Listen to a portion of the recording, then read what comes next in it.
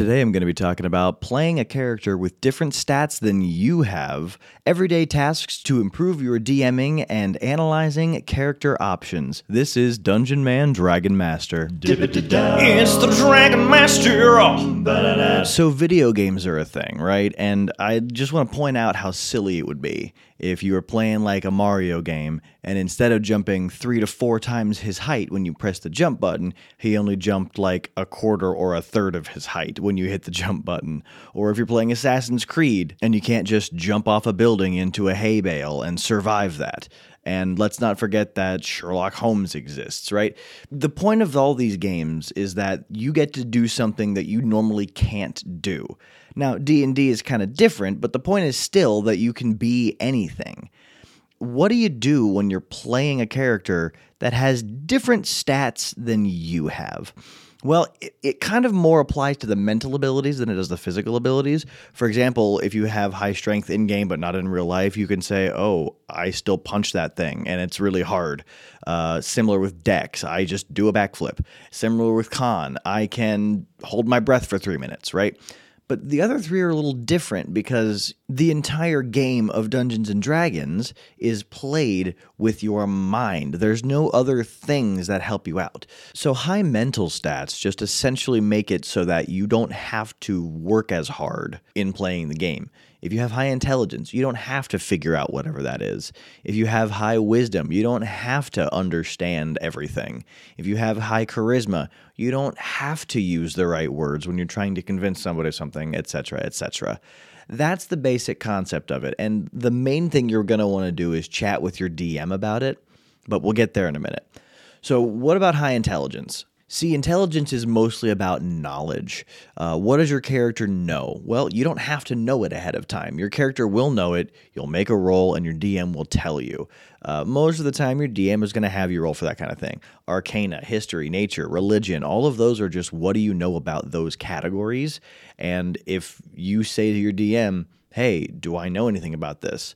They'll have you roll for it, and you'll either be told or not. It's pretty quick along those lines. The difference is investigation. That's the actual separation between player and character. Just inform your DM that you're investigating and ask what you find out. You don't have to be able to look at the picture that your DM gives you and figure out the puzzle or find the pattern. That's not your job anymore if you have a high intelligence character. You're just kind of getting that help with those. Similar to wisdom, right? Wisdom kind of covers a lot. Let's say your animal handling, medicine, and survival checks. They're basic rolls. You really don't have to do anything. It doesn't matter how good with dogs you are. If your character doesn't have high animal handling, he might get bit. It doesn't matter if you're a doctor. In game, it's a different story. The medicine check is different. Same with survival. I don't care if you know how to make a bear trap or a lean-to or a tree house in a matter of 10 seconds. Your character might not, so you're going to have to roll either way. With insight, you kind of have to depend on your DM, whether you're making a roll for it or not. If you're making a roll for it, then it doesn't really matter. It's an insight check. If you have good insight, you'll get it. If you're not making an insight check, then it kind of depends on how good at roleplay your DM is. If they're great at it, then you'll be able to tell whether or not they are quote-unquote lying. If they're not, then you have to go based on what you know of your DM, and you're kind of getting out of the game. So again, insight just means that you don't really have to depend on those things. If you roll for it, then you'll know. And of course, then there's charisma. And charisma is the most difficult one to be separate on. Because look, I feel as though a lot of DMs don't seem to like doing all of the social roles because, well, why would you? You're just talking to each other. You're having a conversation. You're getting involved in a role and a scene, and you're just handling it that way. So if you say something dumb, whoops. But what is saying something dumb if you've got high charisma, right? Charisma is more about how you say something than what you say. If I tell you someone said there's a dog over there, there are about 12 different ways that somebody could say there's a dog over there. There's a dog over there. Like they're scared about it. Oh my God, it's running at us. There's a dog over there. Oh my goodness, it's so cute, right? There's a billion different ways for that to happen. If you say in character to another character, I think you should join our group. Okay, you said the words, I think you should join our group. But how did your character say it? If you're completely role-playing it, then it's just a little bit of suspension of disbelief. But you have to think about what the other character is hearing when you make those decisions. And that's what charisma is to me. A high charisma character, you get to pretty much say whatever you want and let the roles deal with it. Deception is the easiest one to pull off. All you have to do is lie and then make a roll. You don't have to be a good liar. You don't have to worry about if you have a tell. Maybe your eye twitches when you lie, right? You don't have to worry about that, because if your character has high deception and you roll really well, there isn't a tell. And the person who you are trying to deceive isn't going to pick up on it. So that one's kind of easy. Performance usually isn't performed, generally speaking, if you're going to like go into the middle of a field and play your lute. Your DM's not going to be like, okay, here's a lute, let's see what you can do. That's a little silly. Intimidation and persuasion are the difficult ones for charisma. If you're not intimidating, it's hard to intimidate your DM. If you're not persuasive, it's going to be hard to persuade your DM. That requires DM cooperation. You have to say, look, please ignore what I'm saying. I'm not good at this, but my character is. I need to roll it. I need to be allowed to roll the die and say whether or not the thing that I just said actually worked on them. So, how do we fix it? It's pretty easy, actually. You just got to be open and honest with your DM. I've talked before about squashing the DM versus player vibe, but this is 100% the moment where it's required. This is one of the biggest reasons why squashing the DM versus player vibe is important. Because if not, you don't really get to play characters that have different mental stats than you. You have to figure it out on your own. You're basically just playing a video game where you have to solve the puzzle, you have to say all the right words, you have to figure everything out, but all the physical stuff is not a big deal because you're sitting on your couch, right? Just remember, your DM wants you to succeed. And if they don't want you to succeed, you're probably not going to have much fun in the game anyway. From the beginning, tell them you're building that way, and you're not super comfortable with your actual abilities in those regards. If you're not good at puzzles and you're building, let's say, a wizard who's going to have really high intelligence and would be able to figure that stuff out, talk to your DM ahead of time. Hey man, I'm just not really comfortable with my ability to solve puzzles, but I want to build a character that's good at that kind of thing. I want to feel like I can do that. So is there a way that we can work around this? And if your DM is a good dude in any way, that DM is going to say to you, yeah, dude, we'll make that work. I want you to feel the success of being able to do that. And they'll figure it out. Honestly, it might come to the point where they're just privately telling you certain little hints so that everybody can't figure it out, but you can look like the hero because you've got the high intelligence character. You have to build who you want to build to have the experience you want to have. And if those stats don't line up with your abilities, be honest. You'll figure it out, and it's going to be a great game, I promise. I'm going to level with you here, and I think everyone's going to agree with me. No DM is perfect, sans possibly Matt Mercer. We all want to get better. We should all try to be students of the game as often as possible. But who's got the time to just dedicate into researching DM skills? Except a D&D podcaster. Oops. Think about the comparison between the player and the DM. A player is able to interact with the world around them and make active decisions. Oh, I'm standing in a room with these things. I want to do that. I want to do that. I want to do that, right? They're able to find a goal and take steps to complete that goal. A DM has to understand the world around them. They have to know if someone does that, what's going to happen? If someone does that, what's going to happen? If I grab this door, is it going to open or not? If I punch this wall, is there going to be a hole in it? Is it going to do nothing and hurt my hand? Is it going to completely shatter and the wall's going to go away? Is it going to completely shatter and the house is going to break? You have to know those things. It's understanding the rest of the world. And there are everyday tasks that you can do to improve your DM skills. And yes, this is going to get a little bit silly, but we'll start with the easy one. The first thing, and I do this all the time, and I don't know if it annoys people or not, but I will continue to do it because I think it's fun, is translate real life into D&D terms. If you do something or see someone do something, what's the skill check or the skill save? If I'm going to try and convince my dog to come here so I can give it something, is that an animal handling check? Probably. Do I get advantage on that check if I'm holding food? 100% I do, right? That's how you figure those kinds of things out. It's bringing real logic into D&D. The other one that I like is going along with the pet thing. What does your pet's stat block look like, right? Or any creature that you might find. What does their stat block look like? My dog, what's her AC? What's her HP, right? It's probably relatively low HP, semi-decent AC. She's a little squirrely. Abilities? Does she have like really high charisma because it's super easy for her to convince you to give her extra food? Or does she have really, low strength because jumping up onto the couch is sometimes a hassle? It's not for mine, but still.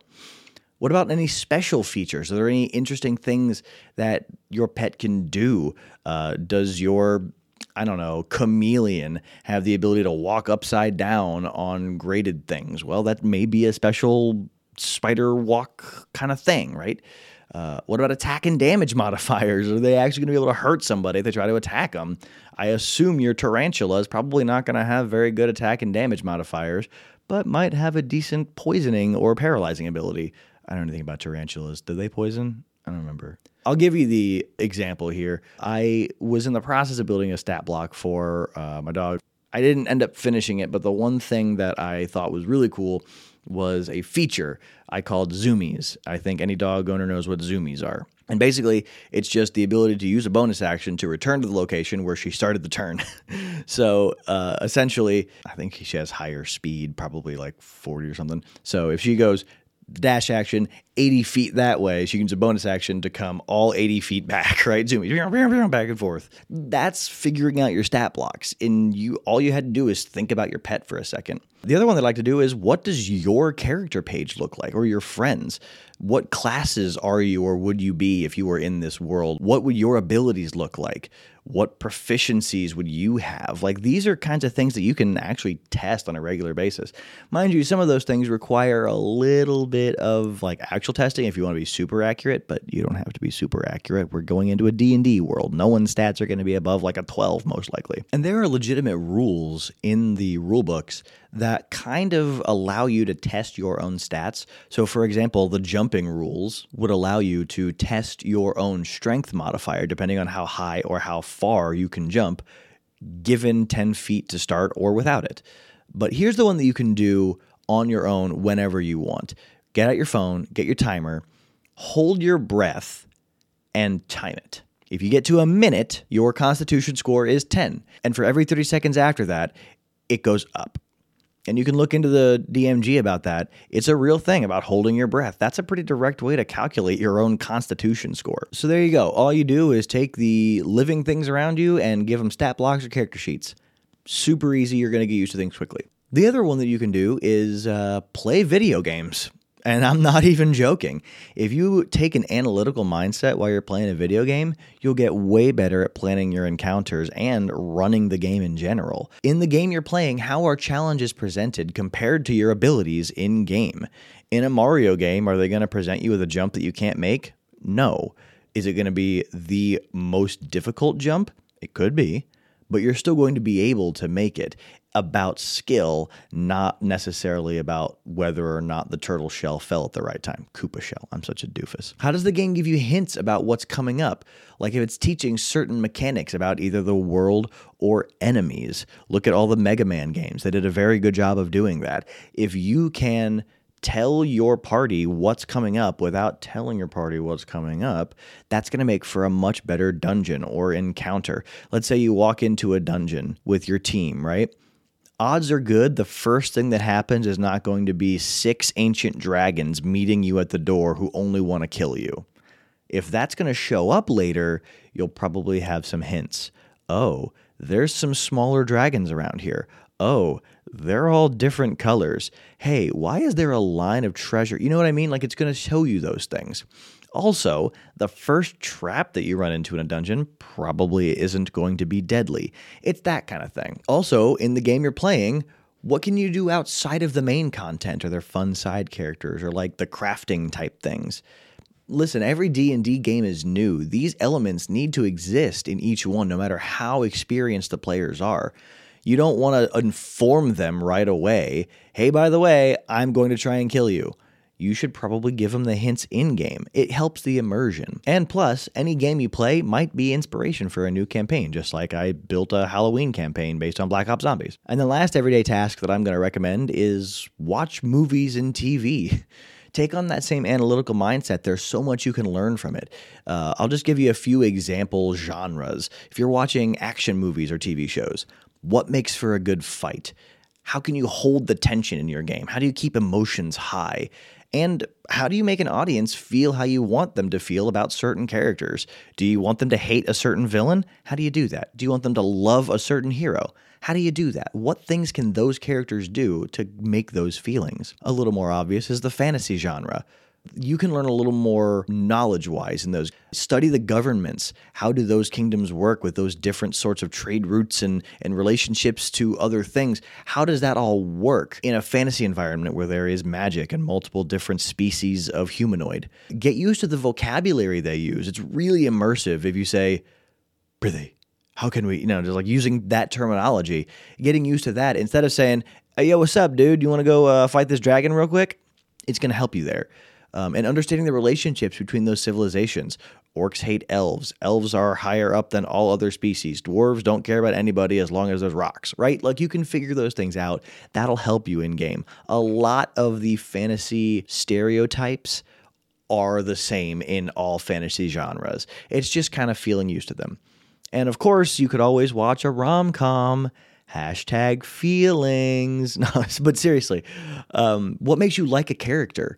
In rom-coms, there's always the two characters you want to end up together in the end. Why do you want them to end up together? Why is that? Think about that. Incorporate that into your games. And what makes you want things for certain people? Why do you care if the main character ends up with the love interest? Why do you care about that? Well, figure it out. The real deal is, in all of this, inspiration is all around you. You don't need dedicated time to study a whole bunch to grow as a DM. If you want to get better as a DM, all you have to do is stay in the DM mindset every day. We all have a lot of decisions to make when it comes to building our character, as anybody who's built a character knows. And the hardest part about it is knowing what is good and what is not good. Thematically, you should take whatever makes sense for your character. But if you're the kind of person who still wants to be, to a certain extent, effective when it comes to whatever you're trying to do, as opposed to just building a character and letting it run, then there's some stuff to think about. And here's the hard part. If you know everything about the game, if you've memorized every line of every book, it's pretty easy to know what's good and what's not, especially because if you have that much time on your hands to memorize all of that stuff, you've probably read a lot about it online and have heard a lot of other people doing a lot of math. It's just a lot to think about. What I like to do, instead of knowing some crazy thing, is compare my choices to each other. So in, let's say, a Call of Duty game, you get to choose every gun in the game. Which one do you want? Compare the stats, find the thing you want to be good at that, right? That kind of thing. So let's get into it. The main thing here is the basics of balance. Let's just talk about how games balance certain things to keep everything kind of fair. The first thing we're going to talk about is cost to gain. The higher the cost, the greater the gain. Makes sense, right? As you are looking at something, compare what the cost and the gain are to what the cost and the gain are for another option. Let's say you're looking at a spell that is a first level spell and it deals 2d8 of damage. Cool. So there's your baseline for now. What if you look at another spell and it deals 4d8 damage at first level? Higher gain, lower cost. That's good. The more you can find the kinds of things where you're not using as much, but you're getting more, that's a big one. Keep an eye on that. The next thing you want to look at is power. Now, power is difficult because it's not just about raw damage output, but that is part of it.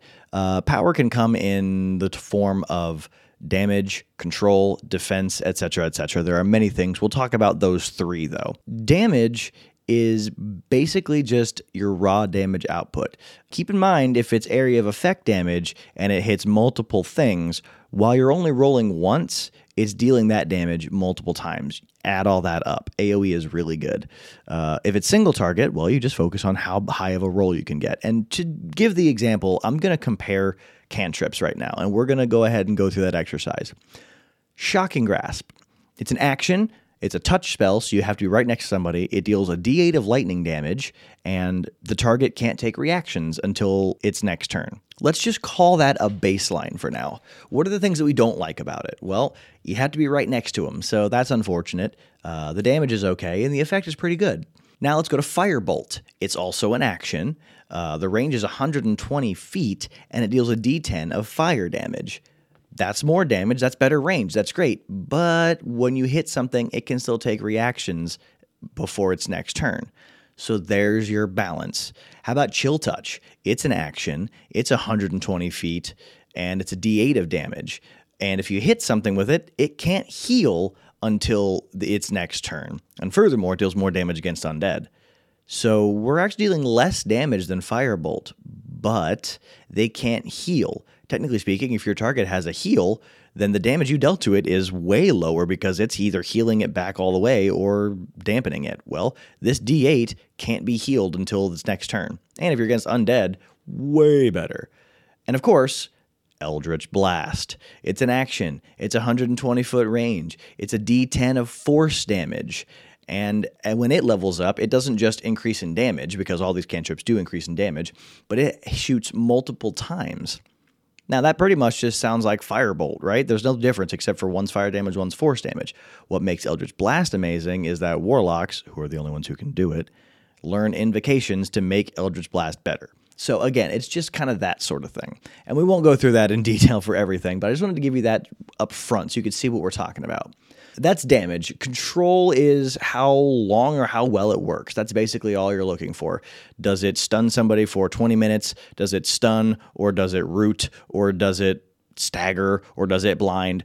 What does it do, and how long does it happen? That's all you're looking for in control. And defense is more just raw input. How much more can you take, right? If you are having how much damage you take on a regular basis, how much better is that than something that just subtracts a flat 10 damage from whatever you take, right? Just compare those things. The thing to keep track of is a little bit of two of those categories is the same as more of one of those categories. So a spell that does a little bit of damage and controls a little bit is quote unquote on par with a spell that defends like a medium amount. It's just deciding what you want it to do and comparing it that way. Maybe you have to look for a different cost to get the effect you're looking for. The other thing is punishment and reward. One of the things that game designers like to do is allow you to choose to punish yourself in order to get a different reward.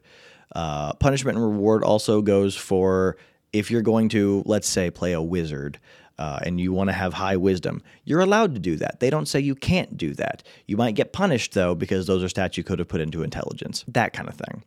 It's very similar to cost and gain, but not necessarily, because you're not paying for it every time. It's more of a regular thing. So it's the difference between what do you not get and does it outweigh what you do get.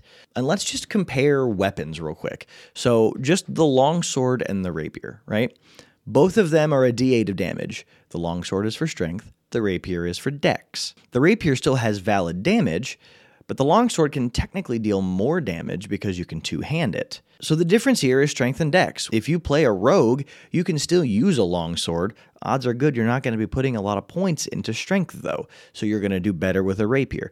That's the freedom they give you. You are allowed to take a punishment if you find a way to reward yourself for it. Both of those weapons are very balanced because high strength just gets you damage, so it's natural that it would deal more damage.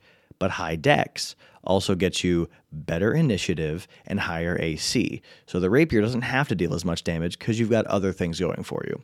And this also brings up a good point. The other balancing mechanism that is used is versatility versus power.